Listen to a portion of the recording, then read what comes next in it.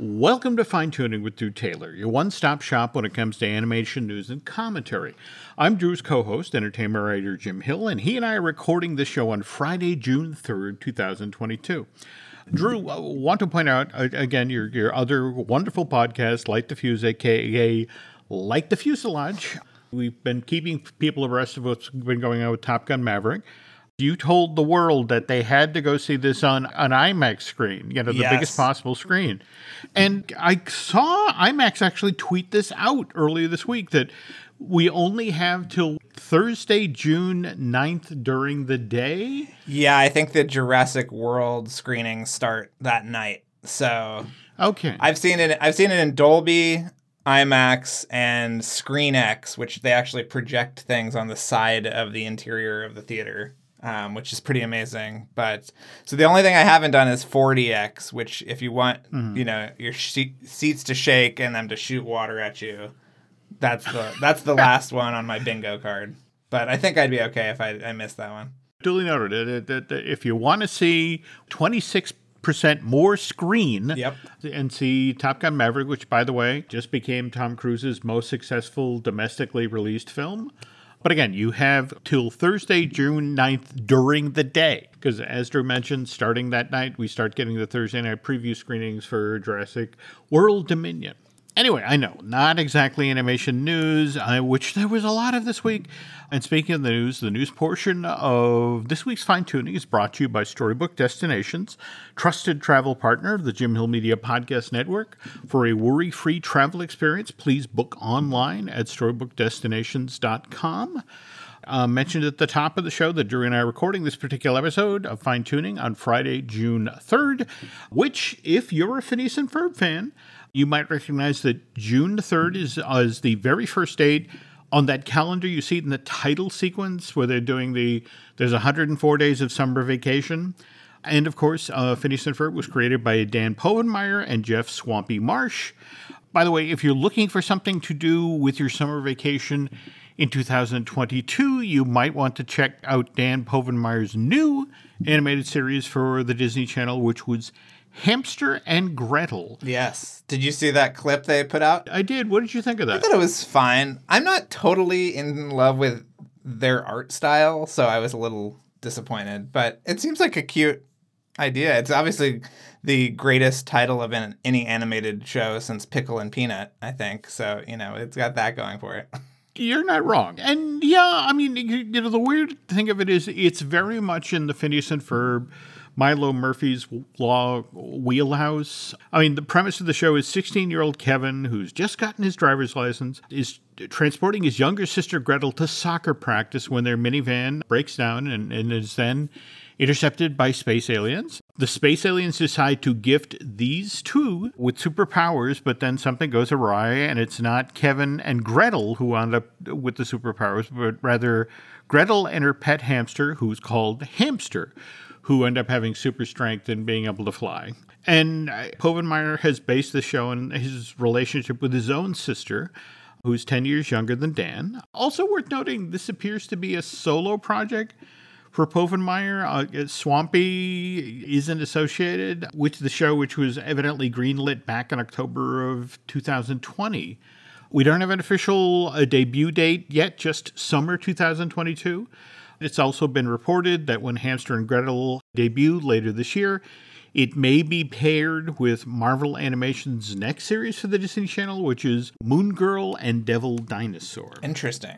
And speaking of first looks, earlier this week we got to see the teaser trailer for Robert Zemeckis' live-action animated reimagining of Disney's hand-drawn classic from 1940, Pinocchio. Our thoughts, Mr. Taylor? I'm still hoping for the best, Jim. I am hoping for the best, but that was not what I would call a good foot forward. If you go online, yes, the Disney fan community did seem divided. I mean, again, everyone seemed okay with Tom Hanks's look for Geppetto. On the other hand, the Joseph Gordon-Levitt CG version of Jiminy Cricket got mixed reviews, though the look there really is like early Ward Kimball takes on. Back, there was that weird moment when they were developing the original Pinocchio where Jiminy looked like an actual cricket. And And Walt was like, nope, nope. And finally Ward is like, well, what about this? A little bald guy. It's like, perfect. That's the one.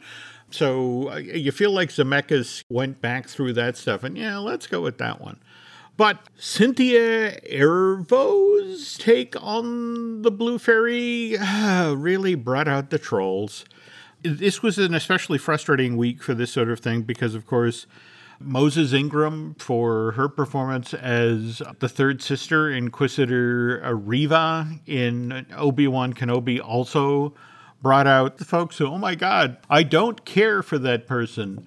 And they'll walk right up to being racist without actually being racist. I mean, Cynthia Erivo is such an amazing talent. I was just very confused as to why she was a performance capture character and not just, they didn't just allow her to just be in the scene. I thought that was sort of weird.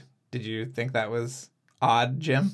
This is Robert Zemeckis. This is Mr. Beowulf and, and Christmas Carol. And every so often, I feel like with Zemeckis, it's, performance captured. It's like somebody should go over and slap that out of his hands. Right. It's like, no. Didn't work the last time. Not going to work this time. Just given how vehement folks seem to be about this, it's just sort of like, it's a trailer. Cynthia is in the trailer for 2 seconds. I actually went back and it's only a minute and 42 second long trailer, and her performance capture version of the Blue Fairy only in it for 2 seconds.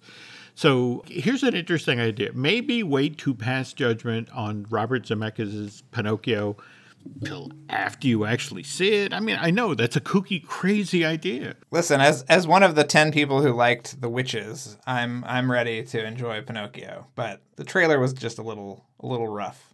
Yeah. What I found more intriguing was they're going to use this to help get people excited about Disney Plus Day. I guess it's being released on September 8th, which the company is now trying to position going forward as Disney Plus Day. Well, what's funny is that Disney Plus Day this year is a completely different day than it was last year.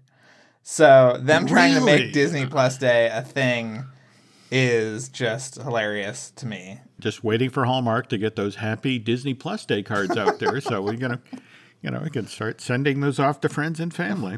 But more interesting to me is Disney Plus Day is coming the day before the D23 Expo. Anaheim Convention Center, September 9th through September 11th. So very same facility that Star Wars Celebration was just held at, which is why I'm kind of hoping, given that they allowed the people there to watch the first 2 episodes of Obi-Wan Kenobi on the big screen in the Anaheim Arena, kind of hoping they may do the same thing with Pinocchio, allow event attendees to watch that on the big screen in the Anaheim Arena at some point across the event.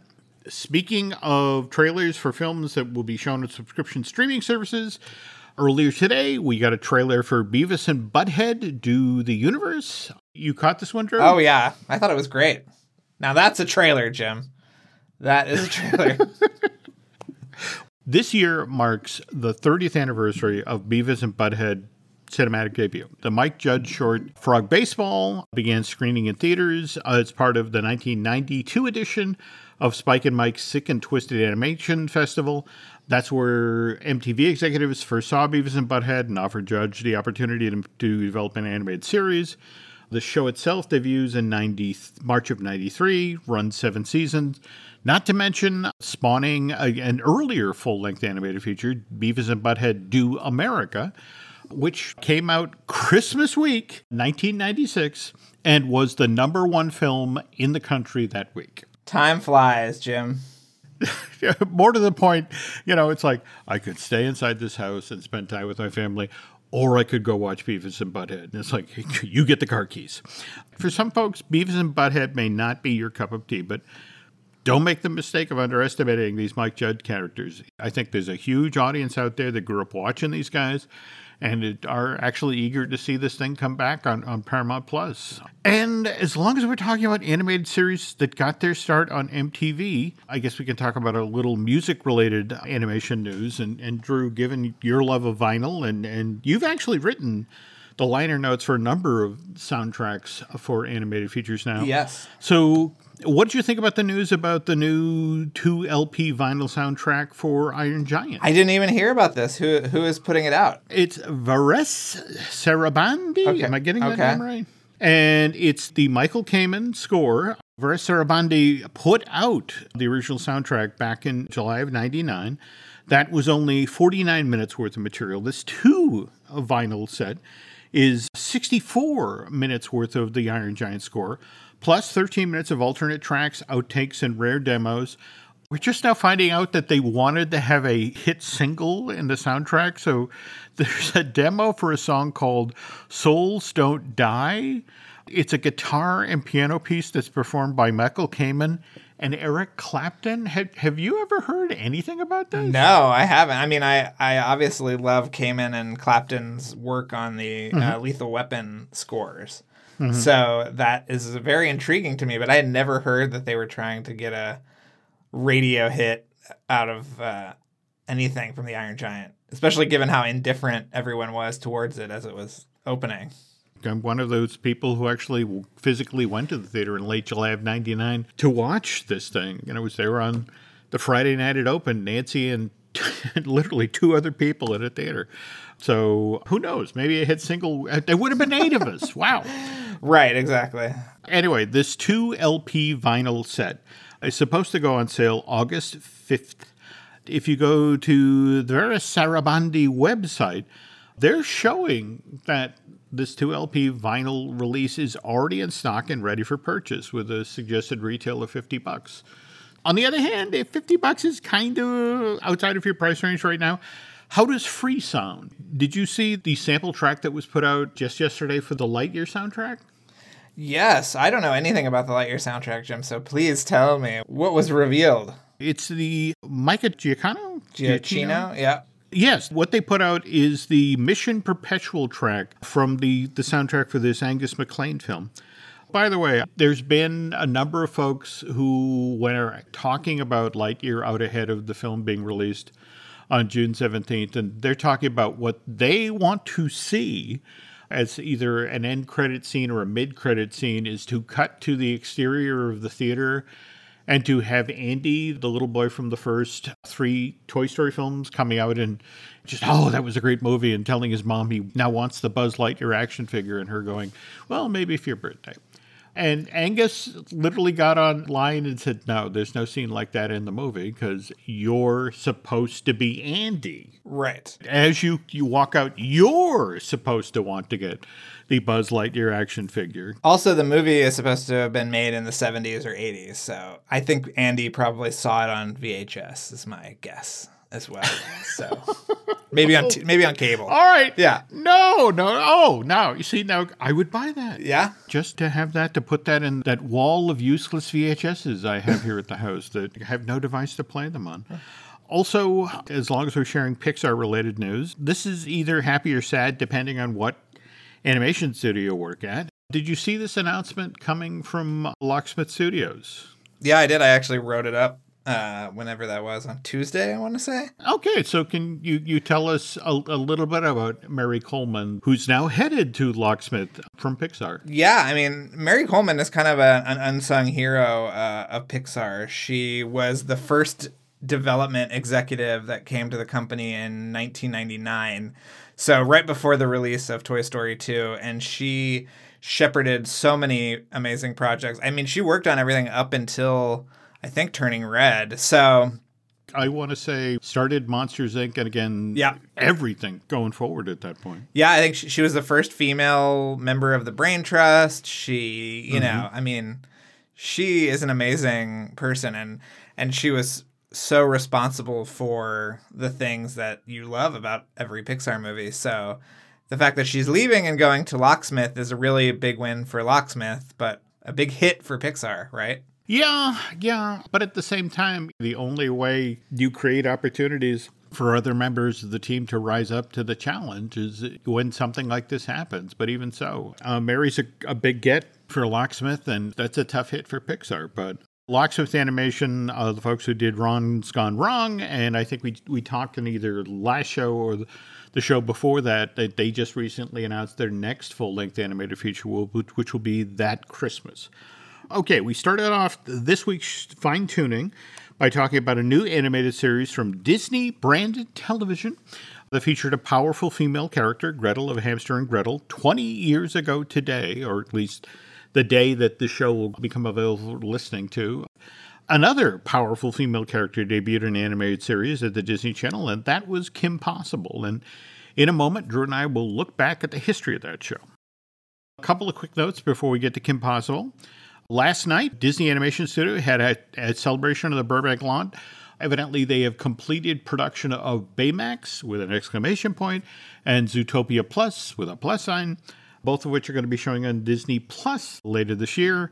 Also, brand new episodes of The Ghost and Molly McGee will begin airing on the Disney Channel this coming Saturday, June 11th. Now, before we launch into the history of Kim Possible, did you see what John DiMaggio, who of course voiced Dr. Draken in Kim Possible, I think we talked about him very publicly saying that he would not return to voice Bender for the 20 new episodes of Futurama that Disney was going to produce for Hulu. We could never forget Bendergate, Jim. I mean, that is informed the rest of our year, practically. Of course, we all remember that. Okay, but the interesting thing is John, just this past weekend, was at Phoenix Fan Fusion, and he got talking about what went on. And first of all, he revealed what the plan was if he hadn't come back to voice Bender. And the notion was for each of the 20 episodes, they were going to hire a different name actor to come in and voice Bender. So evidently the conceit was that, okay, we've almost fixed Bender's voice box, and they turn it on, it would be somebody different doing Bender's voice.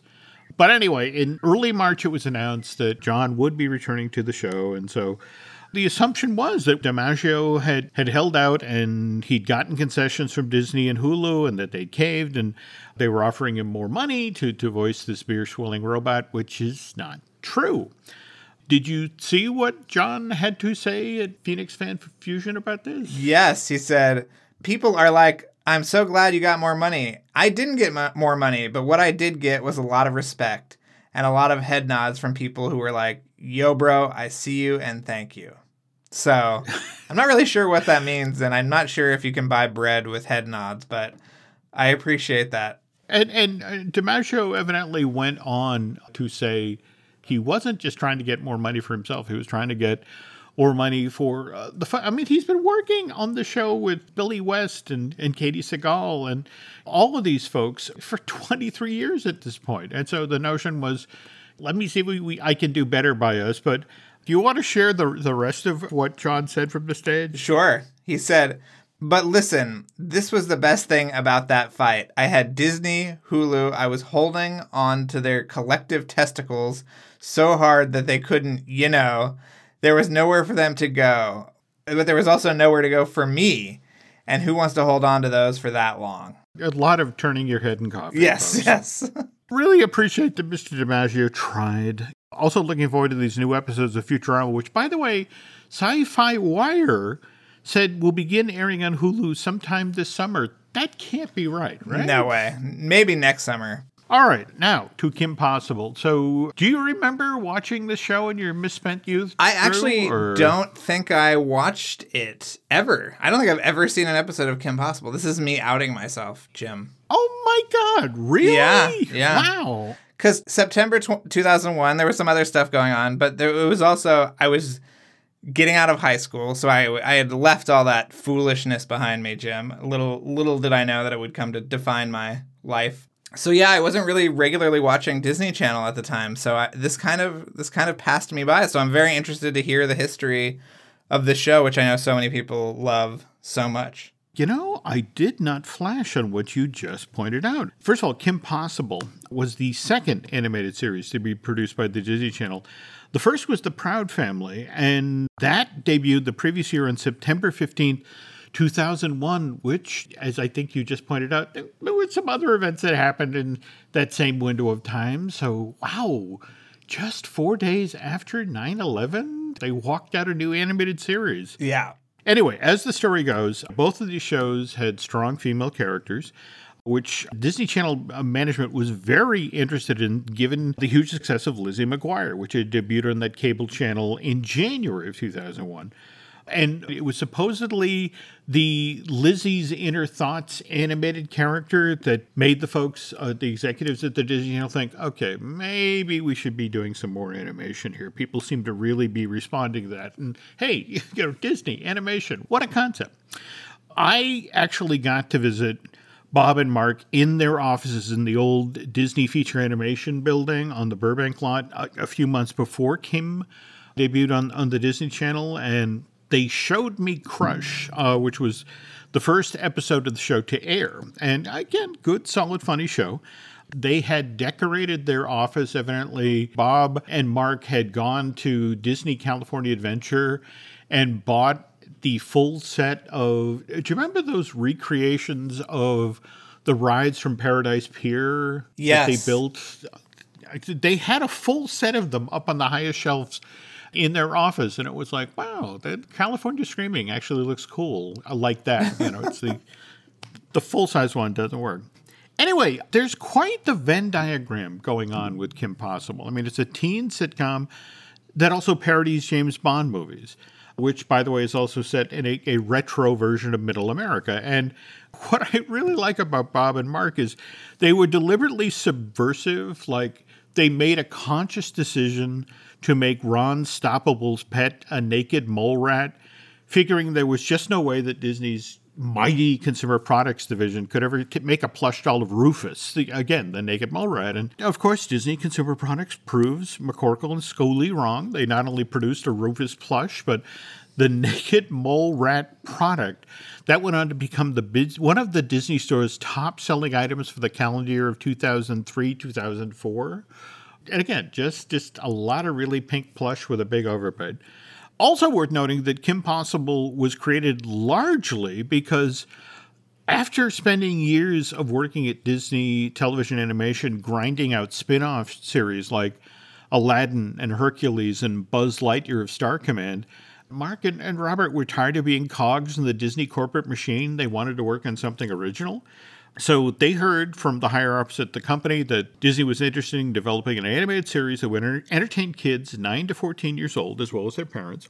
But again, the word came down due to the success of Lizzie McGuire. They wanted the show to have a female protagonist. So one day, McCorkle and Scully, they go over to the Disney commissary on the lot. They get their lunch. They're walking back. They get in the elevator to go back up to their office in the feature animation building. And Robert has the brainstorm, and he turns to Mark and says, Kim Possible, she can do anything. And McCorkle looks at him and then responds with, Ron Stoppable, he can't do anything. And that was the pitch for the show. And so they take it to Disney. Disney likes the idea, but they want to keep this show as in-house as possible. So for the voice of the title character, it's strongly suggested to Scully and McCorkle that, they consider Christy Carlson Romano, who's just finishing up her run as Wren Stevens on the Disney Channel hit Even Stevens. Also, the studio likes Will Friedle, who had appeared on ABC's long-running sitcom, Boy Meets World, which was produced by Disney's Touchstone Television division. It had just completed a 7-year run, and Will's between gigs. So luckily, Christy and Will are perfect choices to voice Kim and Ron. McCorkle and Scully are quick to credit the chemistry that these two have behind the mic as one of the reasons that Kim Possible became the hit that it was. But because they went with the studio execs' suggestions about the two leads for Kim Possible, Scully and McCorkle then felt free to pursue bigger names for this animated series, other characters. So for example, they went after Nancy Cartwright, who voices Bart on The Simpsons, is the voice of Rufus. We've talked about John DiMaggio, a Bender from Futurama, is the voice of Draken.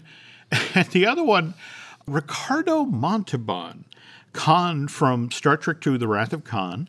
And, of course, Mr. Rourke from Fantasy Island. He came in as the voice of Senior. And Bob and Mark, who are huge Star Trek fans, Ricardo Montalban, I think, was the thing that made them the giddiest, that they oh my God, we get to be in the same room with Khan.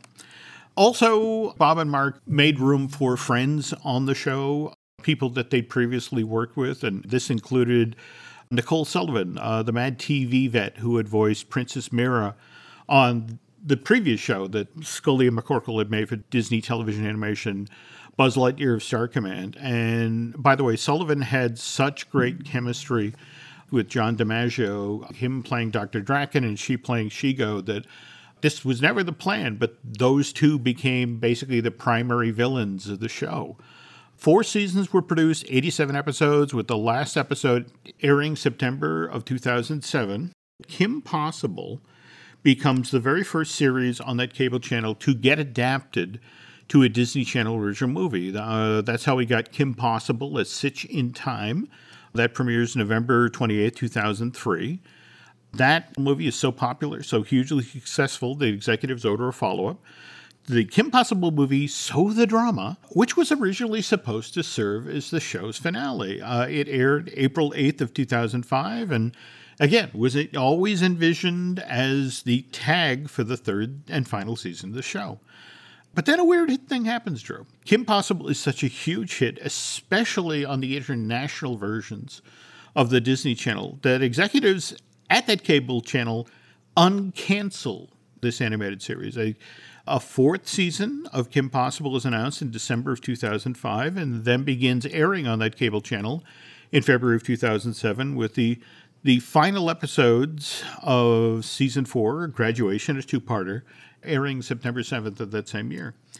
Now, I have to assume you didn't watch the show, Drew, but did you ever do the Kim Possible World Showcase adventure when you were visiting Walt Disney World? I mean, I remember when it was going on, and, we're still waiting for that DuckTales overlay. This Epcot attraction doesn't begin running till January of 2009. I mean, it's 16 months after the show goes off the air. People enjoy it, but at the same time, Kim's kind of in the rearview mirror at this point. So it runs till May of 2012, and then that's when the Phineas and Ferb version runs, and that shut down to make way for a DuckTales version, which was announced and yet has yet to go live. By the way, there was also the live-action Kim Possible movie, which Christy Carlson Romano came back to play Kim's mom, Anne, on that. And Patton Oswalt, who had voiced Professor Dementor on the animated series, actually came back to physically play the very same character in the flesh in the Kim Possible movie, which was kind of cool. But that was in 2019. Given that the Disney Channel's first animated series, The Proud Family, was recently revived as a Disney Plus show, The Proud Family, Louder and Prouder, there are a lot of Kim Possible fans out there who are wondering when the Disney Channel's second animated series is going to be revived. And it's not impossible to talk about this because Bob and Mark, until recently, were still working for the Mouse. Their most recent project for Disney television animation was kind of a throwback to their days of working on those Aladdin, Hercules, and Buzz Lightyear Star Command spin-off series.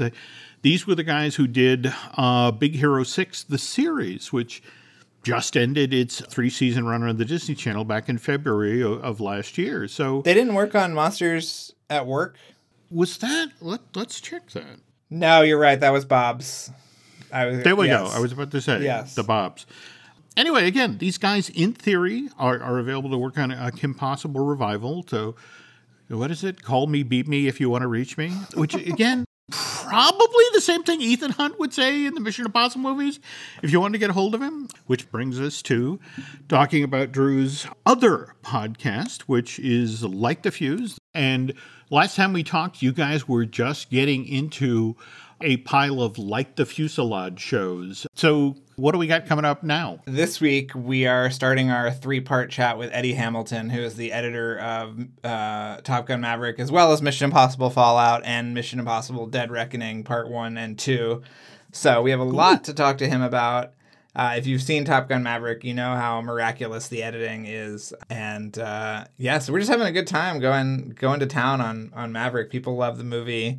One day Jim will watch it, maybe on a flight somewhere. He'll watch the edited version for the plane on the It'll TV have to be a really big seat. Yes. Speaking of editing, I just got my copy of Making the Cut at Pixar, The Art of Editing Animation by Bill Kinder and Bobby Osteen. Really fascinating book. Some amazing behind-the-scene stories about life at Pixar and how a lot of your favorite films came together. And as long as we're sneaking in gratuitous plugs here, on June 10th through the 12th, I am going to be at Dayton, Disneyana. This is an event to benefit Pirate Packs, which is this terrific organization that helps the kids of the West Carleton School District who are dealing with food insecurity issues. It's going to be at the Hope Hotel and the Richard C. Holbrook Conference Center in Dayton, Ohio.